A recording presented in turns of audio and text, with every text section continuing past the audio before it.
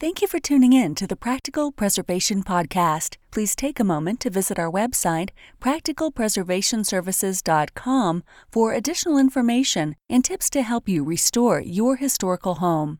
If you've not done so, please subscribe to us on iTunes, Stitcher, or SoundCloud, and also like us on Facebook. Welcome to the Practical Preservation Podcast, hosted by Danielle and Jonathan Kepperling. Kepperling Preservation Services is a family-owned business based in Lancaster, Pennsylvania, dedicated to the preservation of our built architectural history for today's use as well as future generations. Our weekly podcast provides you with expert advice specific to the unique needs of renovating a historic home, educating by sharing our From the Trenches preservation knowledge and our guests' expertise, balancing modern needs while maintaining the historical significance, character, and beauty of your period home.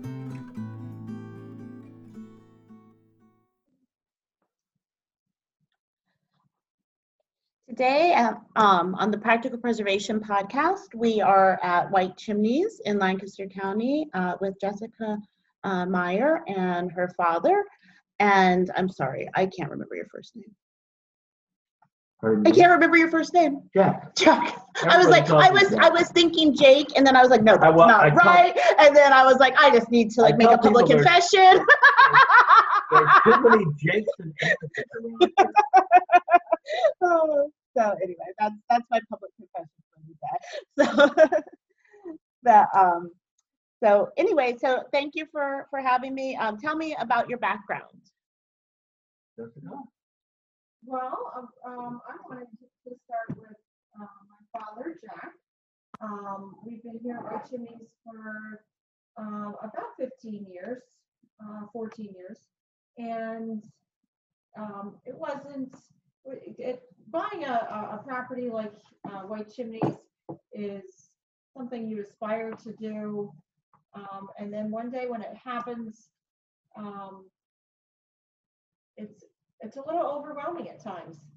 So I have the love of history, of historical accuracy that has started in my childhood, and my father had a lot to do with that.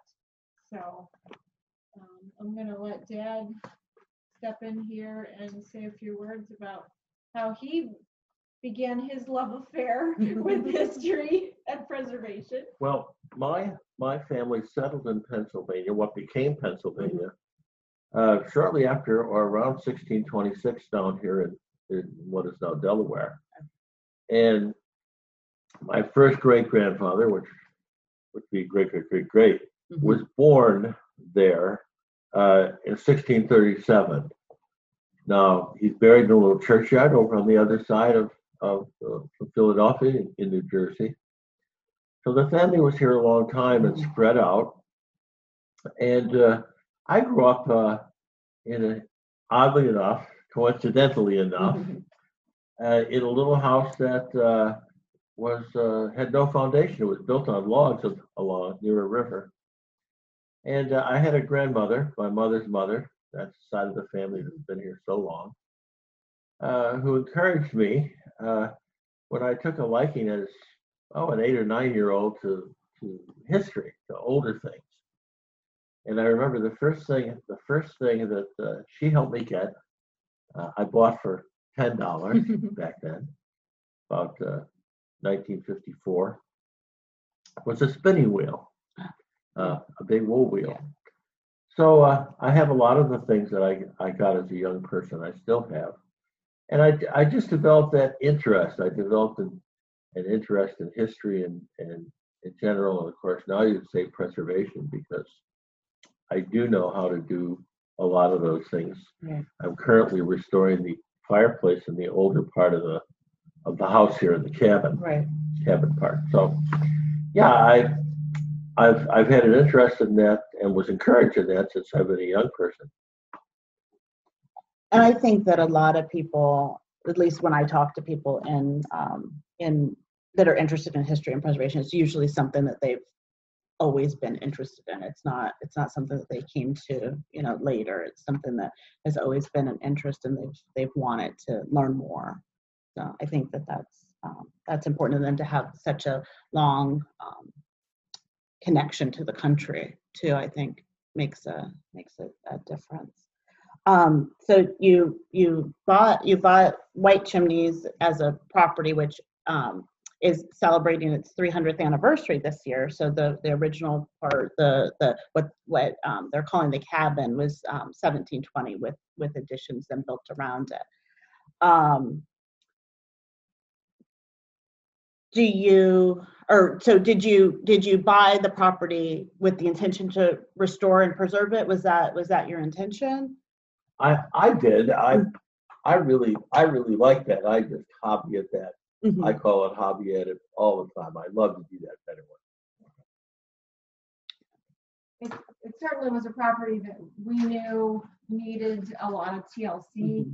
It had not been occupied for different portions of this century, actually, but it was a little overwhelming. We didn't know where it was going to go. I feel very strongly that we wanted to share it with the community. It is listed on the National Registry of Historic Places. The Historic Preservation Trust has an easement here. So of course we knew that when we purchased the property, it was part of the deed. So we weren't sure where it was going to take us. We were just going to live here. We never wanted to do a bed and breakfast. And that's, I still feel pretty strongly about that. So it will never be a bed and breakfast. But literally what happened a few years down the road, we thought we'd have a pumpkin patch. Maybe we'll do some hay rides. Turns out we're not so good at growing pumpkins. Oh no. Grow anything else, but maybe it's just a bad year. But it was all those little things that kind of led us along, and people would just pull the driveway. We still had a pretty high level of interest just from the public or people driving by. And I will never forget one day someone is standing there and asking, "Oh, can we take our wedding pictures here? Oh, can we come in the barn and have a reception here?" And I was flabbergasted, couldn't believe that someone would like to stand there in the tobacco barn. Right. It was in shambles. It did not look like it does now. But that was just the very beginning. And as we led ourselves along, just making the garden flow, fixing the landscape. There were trees in the 4 squares, full trees. Right. So we had to do a lot of re-landscaping. Again, I'm passionate about historical accuracy. So our interest was really to make it as it was intended or the original design. There was a lot of concrete here. We jackhammered out concrete, put back original cobblestones and Belgian block. Electric lines, that was also one of the first things. Did you bury them? Yeah, they're all underground. Yeah. That was our first major project when we moved here. That would have been January of 2007. The 7-month process working with PP&L, Yes. underground, getting everything off the road. They had to put a new transformer in off the road, and then of course reroute everything into the house.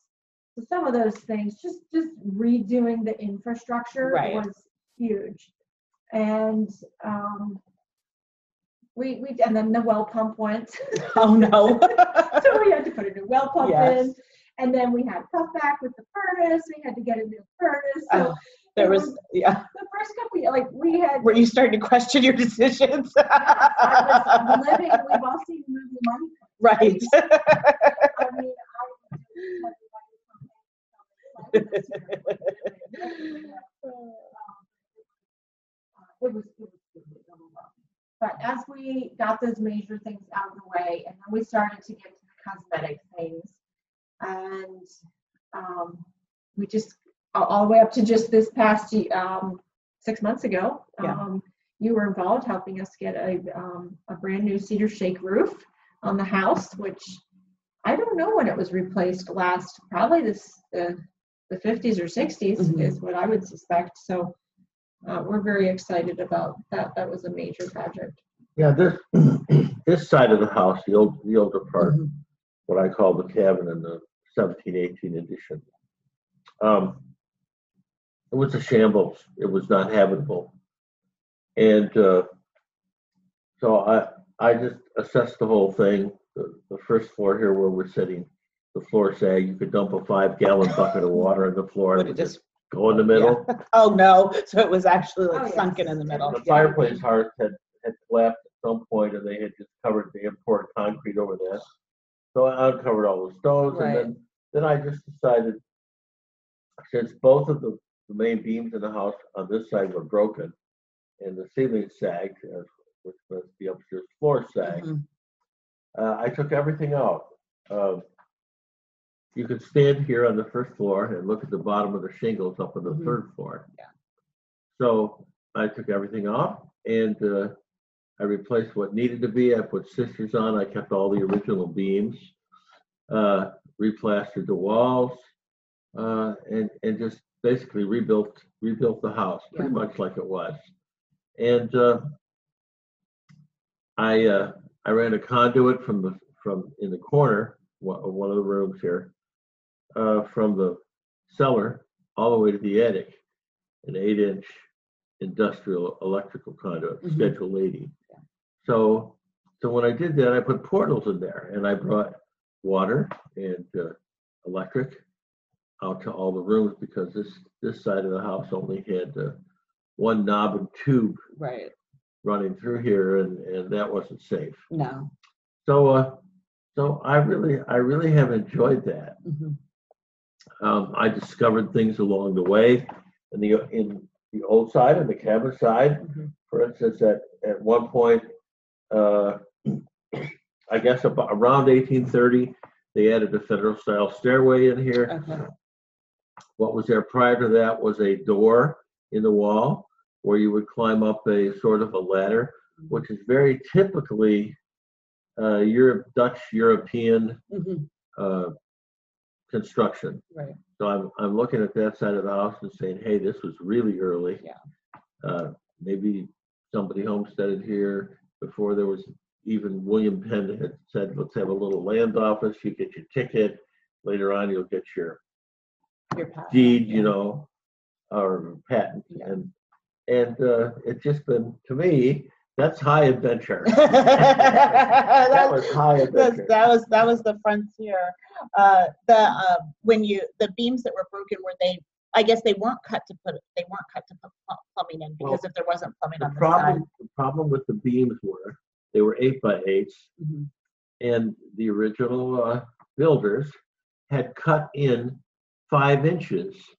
So all that was really holding Right. the center part on both sides of these buildings was 3 inches of lumber. Oh goodness. And I guess they took whoever was living here at the time at some point had taken the partition walls out, and So when they that lost their happened over support. a period of Yeah. time, the beams actually cracked and broke, and the house settled, and it made a real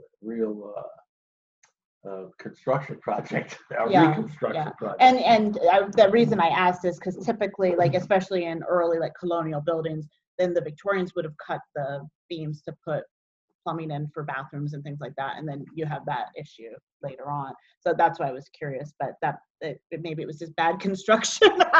they didn't have building permits. No, they didn't. There was no such thing as that. So the building was built in multiple phases. So the earliest is 1720, and then 1780. Well, the earliest documented is 1720. Okay.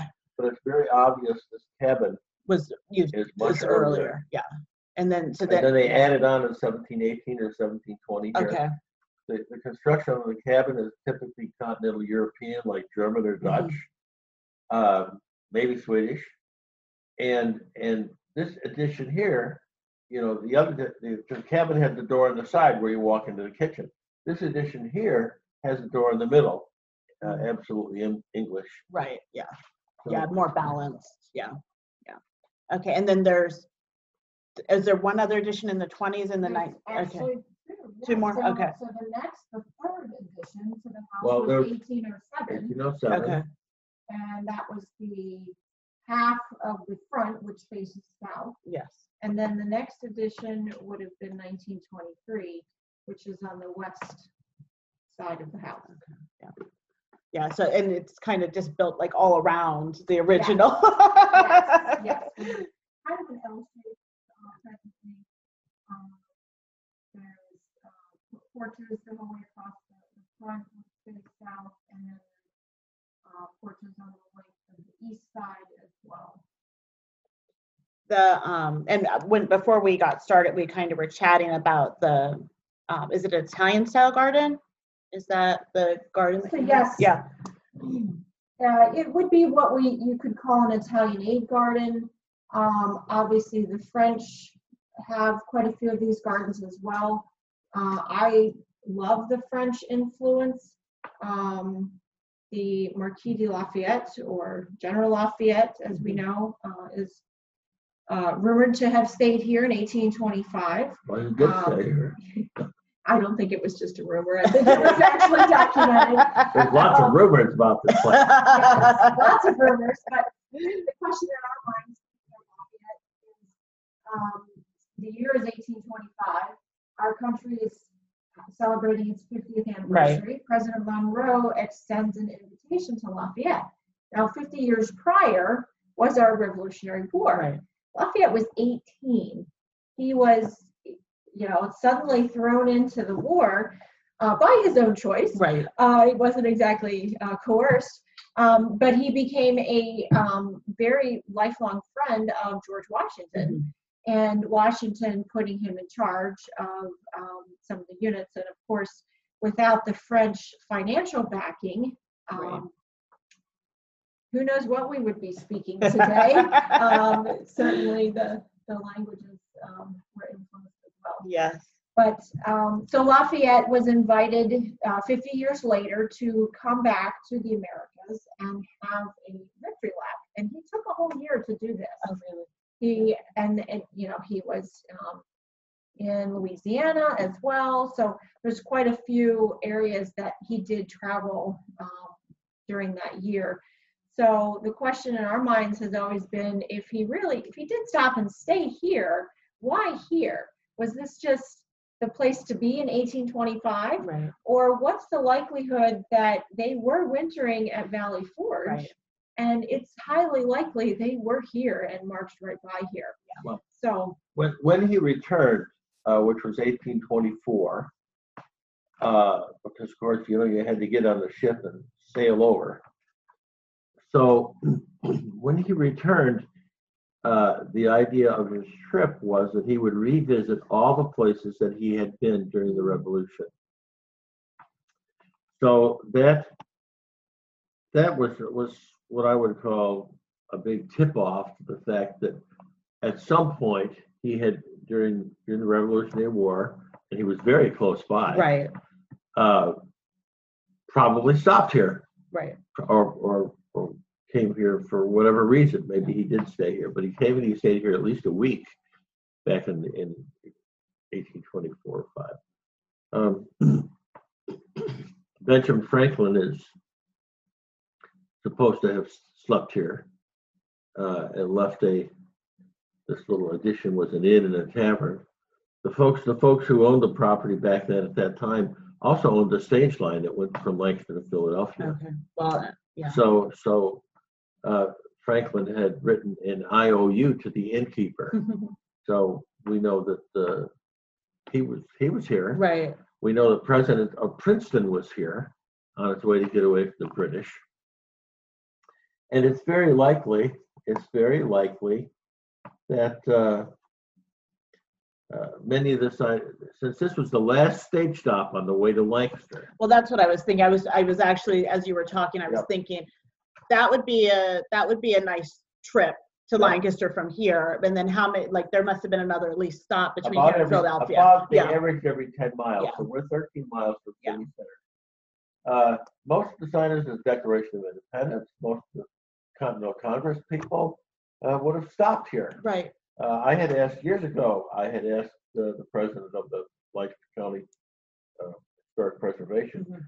How would we be able to know who stopped here? And he laughed. He said it would be easier to know who didn't stop here because everybody stopped here. Right. So that's really exciting. Mhm. We had a gentleman here, a writer from England, who I'm not sure which magazine or article he was writing, but it was a historical article, who had done quite a bit of research, which at the time, I mean, logically, of course he should have, but at the time it surprised me. He said, really, when you consider this place and as old as it is, Mhm. and the fact that Penn came here to meet the Indians about signing his treaty, he says, America was born in your front yard. So Yeah. I like that. Yeah. I like that very much. And it's definitely it ties the building and the building as like a witness to all of this history. And now your stewardship is allowing that to, because it wasn't in good shape when you got it. We so definitely need a time machine to fit here. And this room here, which was the inn, and there was what's the kitchen now with the bar room. Yes. And or just be a mouse in the corner. Oh yeah, definitely. So you've kind of, not exactly, but you're currently you live here, but then you also have, it's not an inn, but you have a venue for events. And so can you tell me a little bit about that? Yes, absolutely. So we were speaking of the gardens, and indeed the gardens works extensive. I keep adding more sections, and we'll always be committed to that. I'd love another set of fountains. I think it's time. It's been like 150 years since we had new fountains, so let's add another set. So we'll see what happens. But yes, as we went along, suddenly we had an interest in just passerbys or people, starting to see pictures and saying, hey, that's a nice place. We can get our wedding pictures taken there in between wherever they were going, the church and the reception hall. And of course, weddings have changed a little bit in the last 15, 20 years. We've definitely seen an interest in historic estate weddings. We're not going to the fire hall or the country club or the crystal ballroom anymore. Right. They're definitely going out. This is part of the millennials. The millennials are looking for an experience. Right. So I am passionate about creating an experience that, of course, they're interested in. We are very well known for working with each couple individually and being able to customize their dreams, really pull out what it is that it has attracted them or what it is that they're looking for. I have found so many themes here at the White Chimneys property. Mm-hmm. There are formal French themes. There are rustic garden themes. We talked about the different centuries, 1700s, 1800s, 1900s. What is it that's attracting them? I'm finding that there's not one couple that wants there's so much you can't even get every single part of it in your wedding day. So we definitely kind of hone in, what do you want to be out in the field and take pictures with the horses? Do you want that formal elegance in the front yard, the symmetry? Is that what you're attracted to? So it's really an opportunity for us to promote historic preservation that way as well. Every single one of our tours begins with a little history lesson. We tell them why we exist, why we're here, because we are different than the country club. That's not our focus. So we're very, very excited about that. I feel that we've grown and expanded our preservation efforts based on our tours and our level of interest. This is our 13th year now doing weddings. It is not what it was when we started. Originally when someone asked if they could come and take their wedding pictures, we're like, oh sure, no problem, come on over. Now I need an appointment. I need to know when they're coming. We really give a lot of direction. When we added restrooms in the tobacco barn, approximately 2008, we thought everything would be fine, but Right. someone unfortunately has to empty the trash and clean up Right, after all of that. yeah. So we had a whole nother business and a whole nother issue to take care of. So we realized that weddings and bathrooms don't just happen themselves.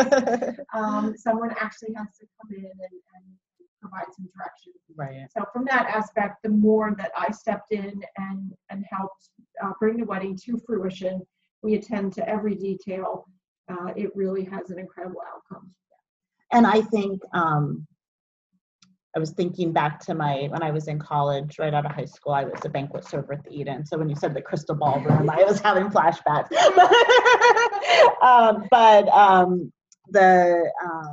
I was thinking about and I've talked about it, I believe, on the podcast before, but the idea of doing two things. So like, if you're, at least from me, from a preservation standpoint, if I have a choice of like, I'm looking for a venue, I try to find one that is historically based also. So then we're helping promote the history of that property, but we're also helping to preserve it through the money that we're paying.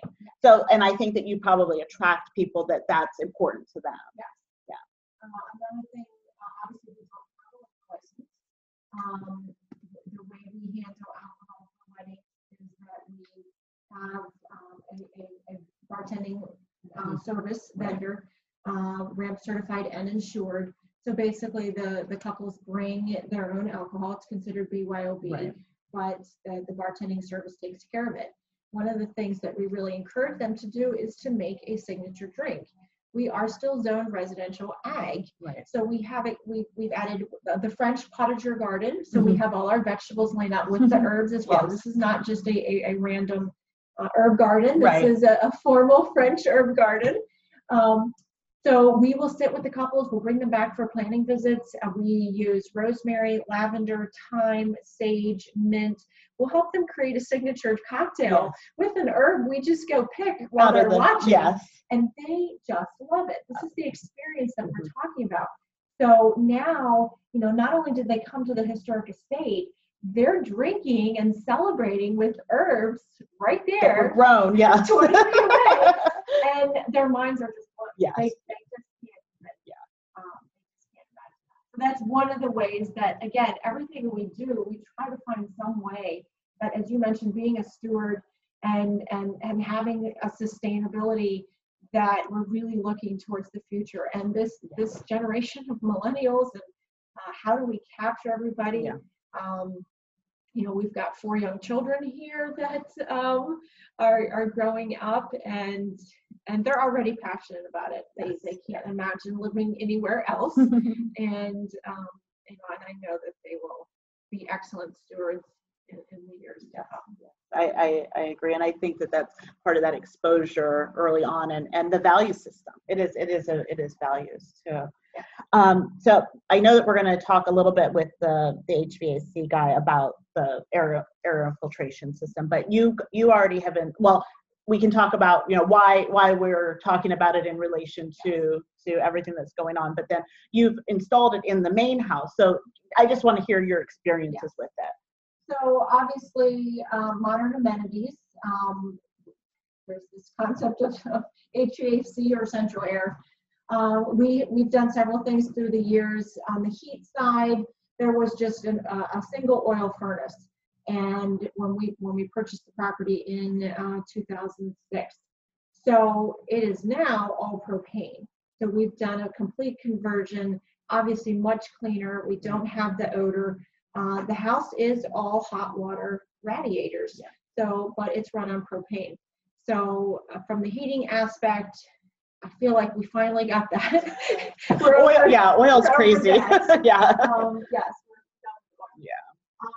HVAC. So in the house portion, there was a central air that was installed approximately in the year 2000. So we're already at 20 years. Right.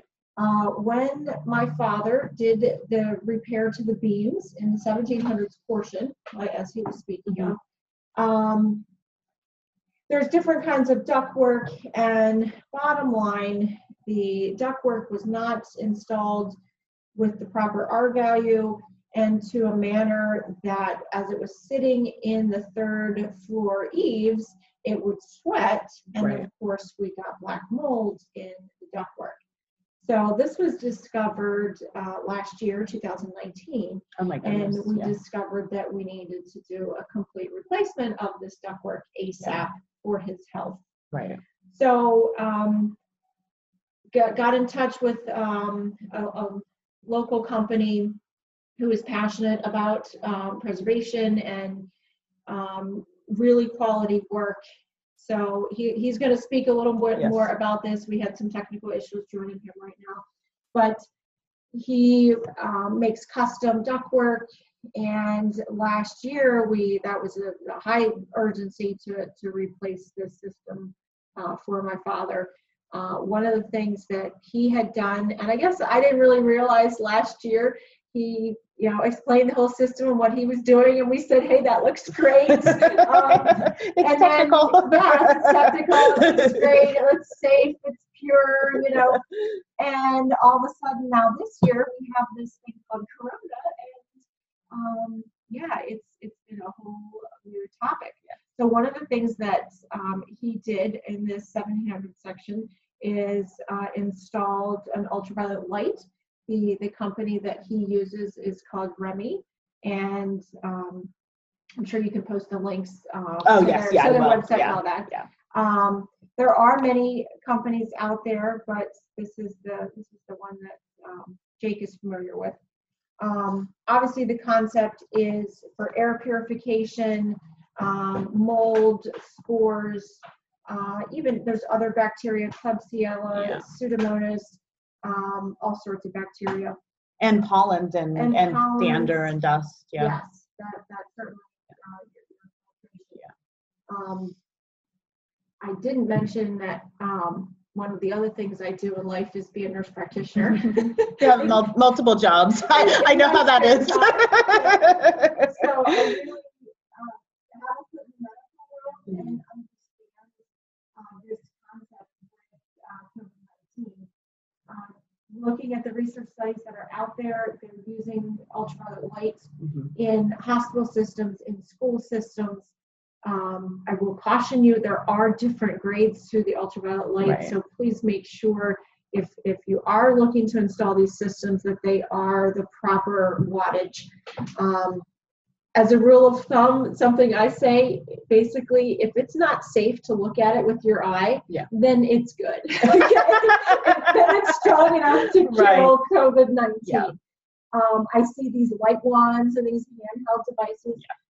I will never purchase one. Right. I don't think they're strong enough. I don't think they do anything. Right. So just kind of look at it that way. If it's not safe to look at it with your naked eye, then it's probably doing its job. It's probably killing COVID. Yeah. So we did that was done in the house last year, and this year I talked to Jake and I said, listen, okay, we really need these lights in all of our systems because this is cutting edge, this is revolutionary. And obviously in the tobacco barn, which is now renovated, when we did the tobacco barn renovations 2014, put air conditioning in and boilers. No, we didn't consider ultraviolet light. Nobody was thinking we needed it. Thinking about that. So we're very, very excited to say that the ultraviolet lights are now installed in the tobacco barn, and the guests can. It's just one extra level of comfort for them. In addition to all the other protocols that you're following. Yes, we have to follow all the protocols that we possibly can. We're finding a lot of brides and grooms have different levels of comfort. Some of it's based on mostly their own personal experience. Some of them have grandparents that are attending. Some of the grandparents are no longer here. If there's any other health issues, and of course we have 10.3 acres, so we feel very strongly we can adequately social distance if people don't want to be inside. We have multiple restroom facilities as well, so we're excited about moving forward here post-COVID. or through it. We're not really post-COVID, I should rephrase that. We're definitely, we're trying to figure out our new normal. We're still in the trenches. good. Okay. Well, do you, just from your experience with this property and as you're looking, do you see any challenges or trends in preservation? Challenges will always be that by the time you finish one thing, it's time to turn around and do it again. Right. You and I were just looking at the windowsills in the front of the house before we started the recording here. And I could swear we painted them once already since we've been here. Yes. Yeah. I'm sure we did. Yeah. So, yeah, it's just amazing the constant level of maintenance that literally by the time you get to one thing, it's time to come around and do it again. Yeah. Another big thing that we've had to address and fix has been stormwater. Oh yeah. As you know, there were a lot of different gutter styles that we noticed last year. So we really found an excellent company and put the half rounds on everything. Yeah. And Has that helped? Yes. Okay. Yes. I mean, they're beautiful. And Right. we also did gutter guards on them. It was just, it cost a little more, but we just really felt strongly that we needed to do this. And to have some continuity, we found a company that was the other thing, finding a company that we could stand by and say, hey, yes, we're going to come back to you for the next part of this project. Which I guess I could tell Father now that they're going to be doing the garage in 2 weeks. The gutters. The gutter? Yes. Yeah, So putting half rounds on the old carriage, we call it the garage, but it is the old carriage house. It's a 3-car garage, but a carriage house now. Yeah, it has actually full carriages. It has carriages. What am I talking about? We don't put cars in our garage. We put carriages in them. So, one of the things that, as far as preservation, long term, that I would have a concern for, of course, is creating an interest in young people. I'm a great proponent of teaching history in public schools. It's my impression that has kind of been let go by the wayside to some extent. Yeah, I've heard that too, because that's always seems strange to me now. Then I have to remember how long I've been out of school. But it seems strange to me because, like, my senior year, I wasn't taking any math, I wasn't taking any science, but I was going to need that. So I loaded up my schedule with history classes. But somebody said because of the shift to STEM and all the focus on math and science that they're not. But they're still teaching history. It's just not that's not the focus. And I think that it is important. And I think there are families that are still, taking their children to historic sites and things, but it's not, that's probably the exception, not the rule. Yes, it's definitely the future generation will always be a concern. And we live in a great school district, I think, that has a great relationship with some of the local GoTech schools where they're able to really get right into trades and get credits for starting those trades. So I think it's also, I was very happy to hear that some of the districts do have some flexibility in different studies.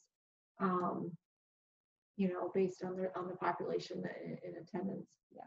And I think that's important too. I think for a long time there was a push that you don't want to go into trade. You want to, go to college and get a job where you don't have to, that you work in an office or do something. And my husband started working with my father. He was going to school for accounting, which I can't imagine him being an accountant now, but we started dating. My dad wanted to know where he was most of the time. So he's like, come work with me for the summer. And Jonathan never left. Yeah. So anyway, is there anything that you wanted to share that we didn't get a chance to cover?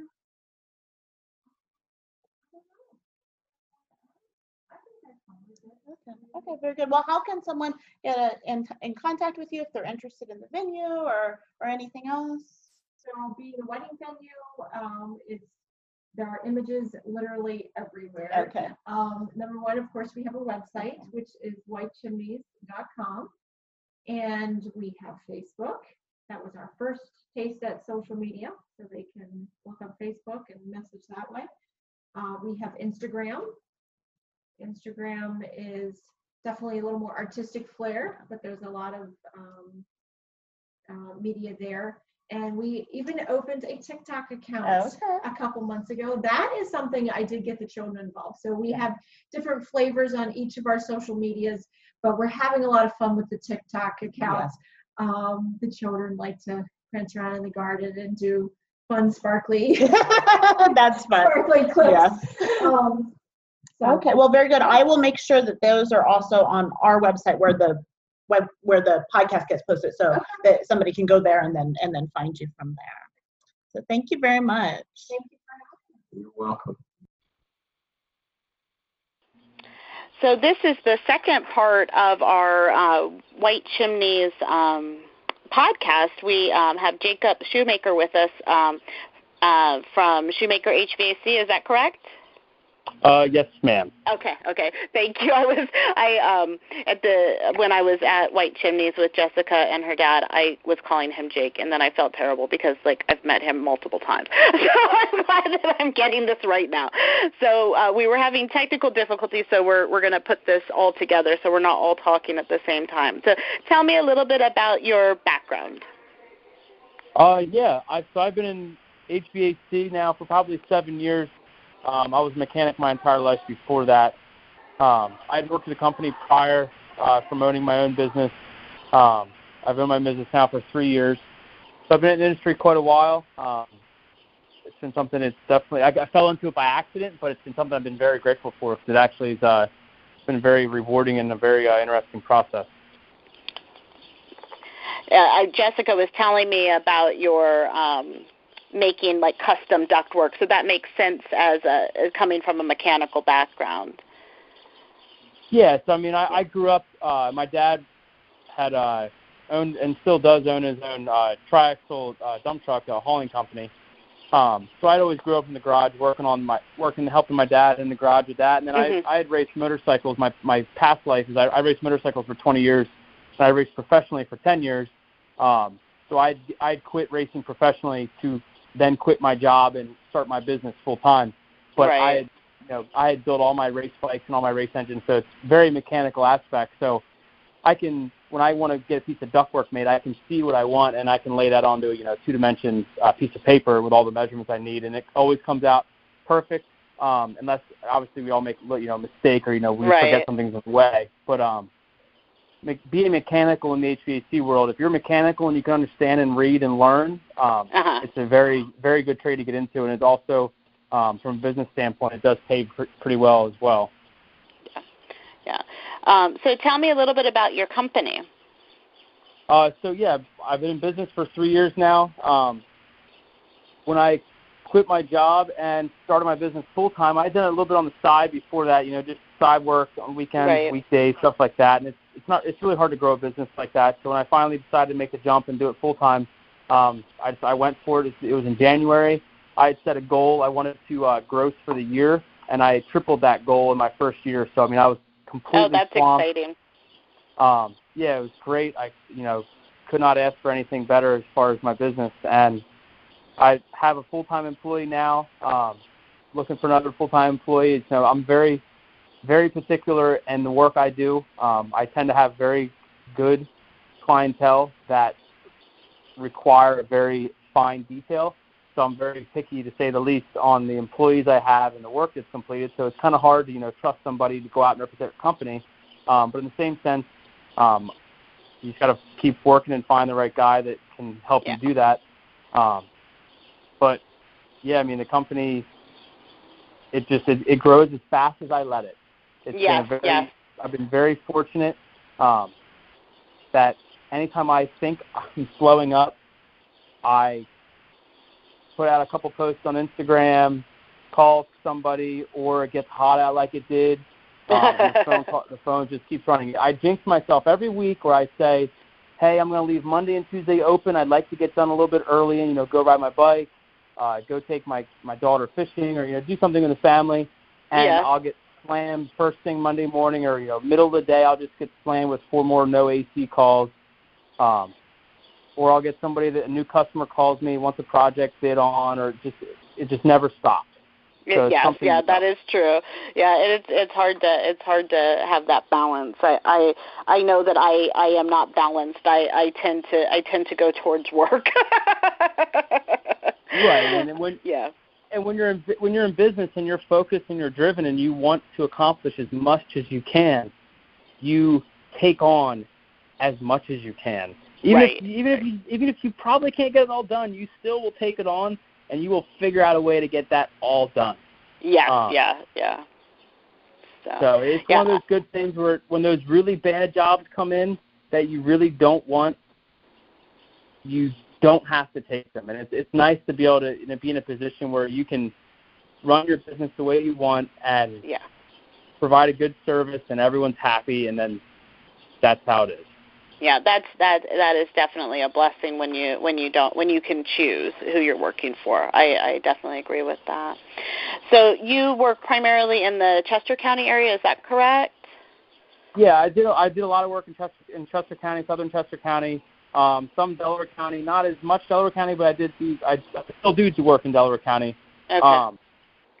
So mainly Chester County. I do obviously work for Jessica White Chimneys, so that's Lancaster County. That's right over the border. I guess not right over, but it's pretty close. Yeah, it's pretty close. Yeah. So, and then you said that you primarily work on older stone homes. Is that correct? Yes. My background at the prior company I used to work for, we had done a ton of historical work, ton of Unico systems, ton of stone, old 1700 stone farmhouses. I still obviously do that now. White Chimneys is an example of their barn with the main house there and both houses there. It's something with an old home that it's always a big, giant puzzle. Yeah. And the customer is the one who tells you what pieces that they're, in this case, they're okay seeing. It's always, you want to make everything invisible. You don't want to see anything. And which I understand. So it's always I love the so what's the word for it? When you have it's like you have to obviously think about it, but it's the challenge, the mental challenge of laying a system out that will both work 100% properly and is also as aesthetically pleasing as the customer is obviously requiring, or as I'm requiring. Sometimes I'm a worse critic than anyone else. But, I think that's typical. Yeah.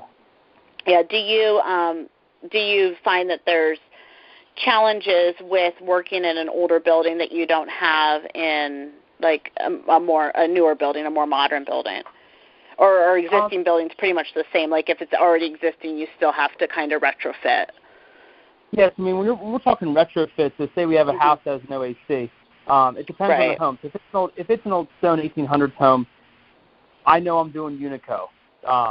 We can hide the ductwork in a way that won't be as intrusive. You can fish the high velocity feeds across the ceiling, and when it's done properly, you don't hear it, and the customer is 100% happy. If it's a mid 1900s and later built home, usually we have an attic we can work in or an open basement. We can run main ductwork into a conventional system, but each house is its own issue per se, or its own puzzle, I guess you could call it. Every there's similarities, but everyone's a little bit different. Yeah. Yep. But having those tools and having those different ideas for homes, it provides a much better service and a final product to the customer. I've seen conventional systems with large ductwork jammed into an 1800s house, and they end up with all these boxed out walls, all these soffits in the home. The systems don't work properly, and it just really ruins the home. And it's one of those things it's unfortunate, that's all. Yeah, no, and I've seen that too, and it's ugly, and it's like, did nobody think about this when they were doing it? They didn't hire someone like yourself. They didn't hire a good architect and somebody that understands historic design. Right. Yeah. Definitely. So, and the reason that Jessica had kind of brought you into the podcast was that we were talking about the air filtration. I usually say air infiltration when I'm talking about winter or weatherizing a house, but we're talking about the air filtration system that you install. So, talk to me a little bit about it. You know, how does it work? What is it? Because I know right now everybody's kind of worried about their indoor air quality. Yes, I mean, I've been installing RGF, the company that does these UV lights. I've been installing their lights for at least the last 5 years. I've had a lot of success in office buildings with employees that would come in and they something in the building was agitating them. They'd making them cough. We'd come in, we install UV lights in every HVAC system in the building, so it was treating every cubic inch of the air in the building. And we do that while they're on vacation, and when they come back, they didn't have any issues, they didn't have any coughing or anything. So something was in the air that was bothering them, and the UV light was able to eliminate it. That is when I knew that this light actually worked and was actually a reputable product. Right. And then doing more research, when someone has coliform in their well water, that's it's a runoff, typically from farms, rampant, that requires UV light. You need to bleach your well, and then you put a UV light in to maintain and kill that bacteria. So UV obviously kills germs and kills bacteria. A UV light does the same thing but filters your air. So I've been installing them, like I said, for the last 5 years, and all their products are third-party tested. They're all tested to kill numerous viruses, mold spores, bacteria, sneeze germs within 3 feet.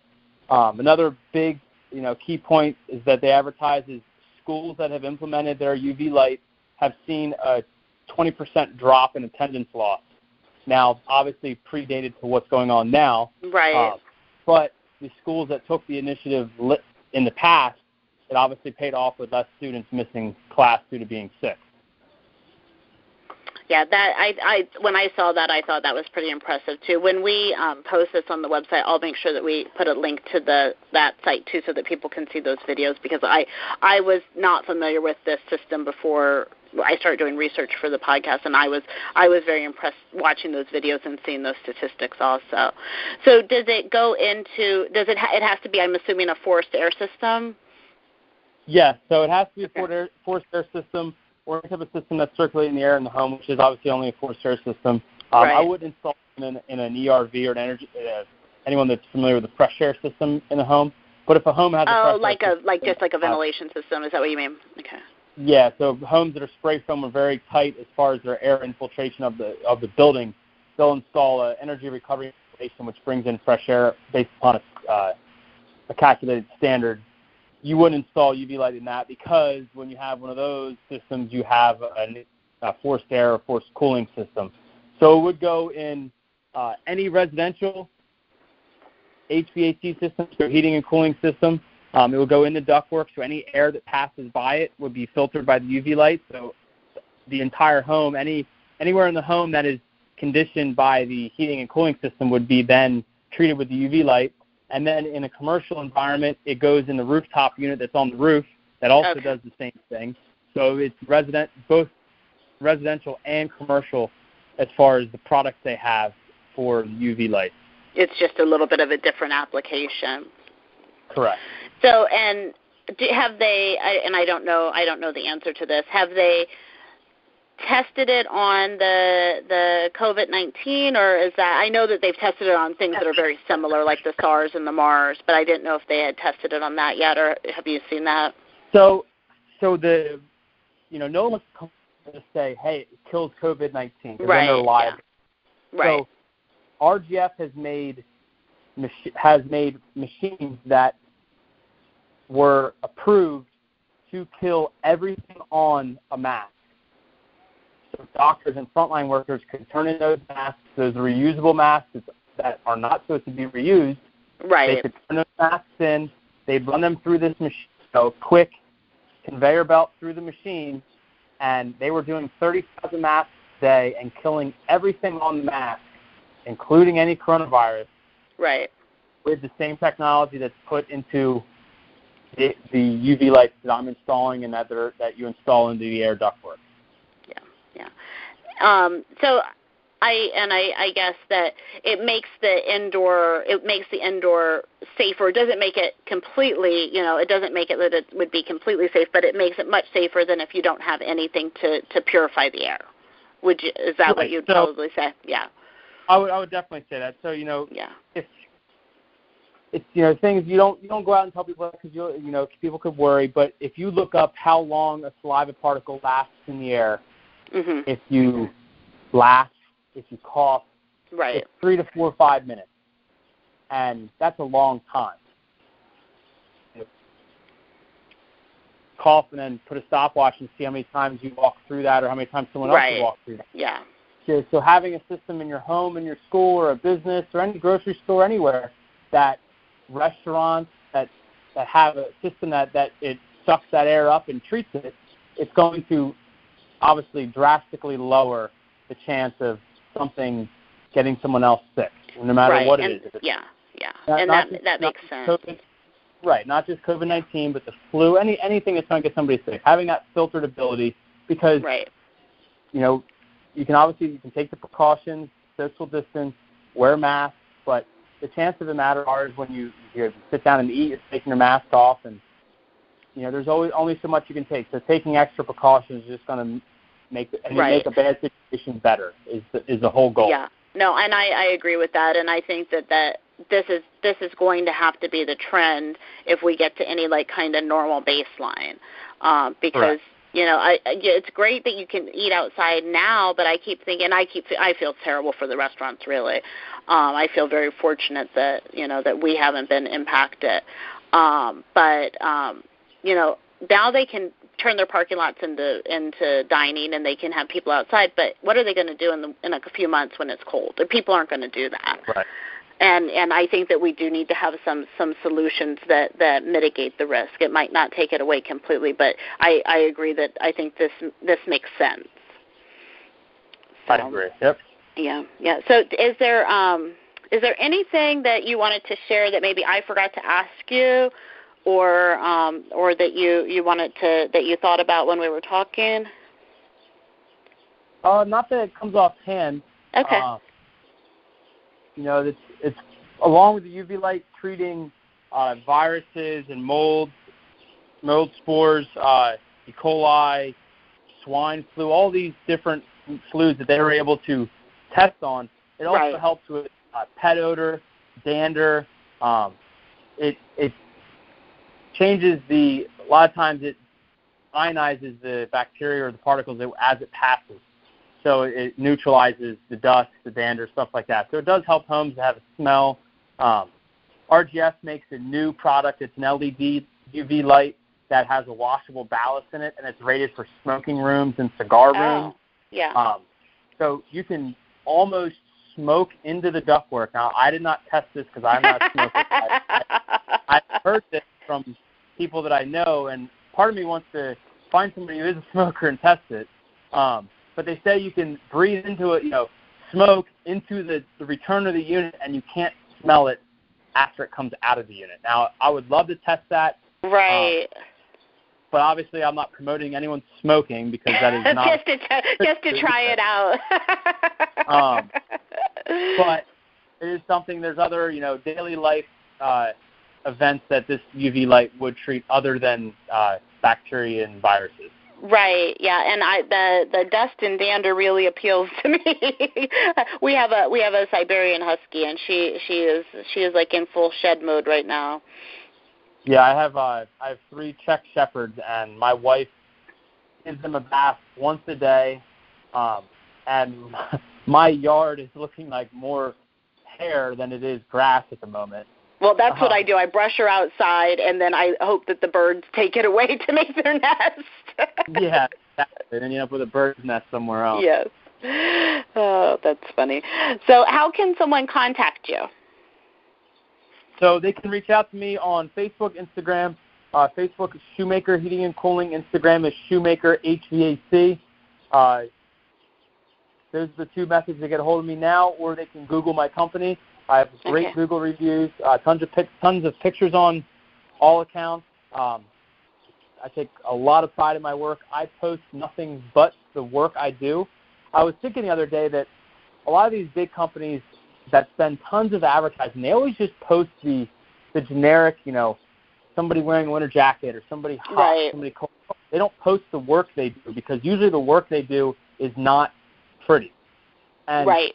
I Yeah. say that and I laugh about it, and I say, but I have had so many customers that don't know anything about their HVAC system. They wouldn't know what in the world they're looking at, and that is completely okay. That's why they hired me, obviously. And they tell me how great it looks or how it looks like art. So, That's great. And Yeah, that's what- that's funny, because I know that like there's even like a preservation grant in for nonprofits. Only nonprofits can apply for it, I believe, in Lancaster County. And the person that funded it actually said this is for like the furnaces and stuff that nobody wants to give you money when you're fundraising for. but it's true, like the stuff that you don't see isn't the fun stuff to donate money to. Right, exactly. Yeah, but So- but I think it's important to kind of pull the curtain back a little bit and let people see how it all comes together, because people are interested in it, even if they don't know how to do it themselves. Absolutely, and the systems Yeah. that I install, more so would like I really like hydronic systems. So you have all the nice, beautiful copper piping in the room. Everything's always super organized, very laid out, very even. It's Right. I'm very OCD to say that lightly, but I can always, when the system's so neat and organized, the customer can usually understand what's going on by just walking them through it real quick. And then if there's ever an issue, I usually can diagnose a lot of stuff over the phone with the customer by having them check a couple of different points on the system, just by visual, Right. and at least help when you're lucky and it's Saturday night at 10 o'clock, sometimes you can get their heat back on, or get their AC back on if it's in the middle of the day. Right. But in terms of getting a hold of me, though, I am working on a website. I do own the domain at shoemaker-hvac.com. The website's not up and going yet, but that will be another form or method to get a hold of me. We'll list it on. Is it a .com? It's a .com. It's .com. Okay, we'll list it on the website where we post the podcast. We'll list it so that people, if they're listening a little bit later, once it's up, they can go to it from there. No worries.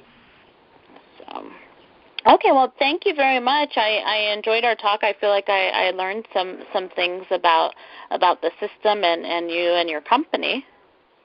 Thank you. Me as well. Yeah. Okay. Thank you. Thanks for listening to the Practical Preservation Podcast. The resources discussed during this episode are on our website at practicalpreservationservices.com/podcast. If you received value from this episode and know someone else that will get value from it as well, please share it with them. Join us next week for another episode of the Practical Preservation Podcast. For more information on restoring your historic home, visit practicalpreservationservices.com.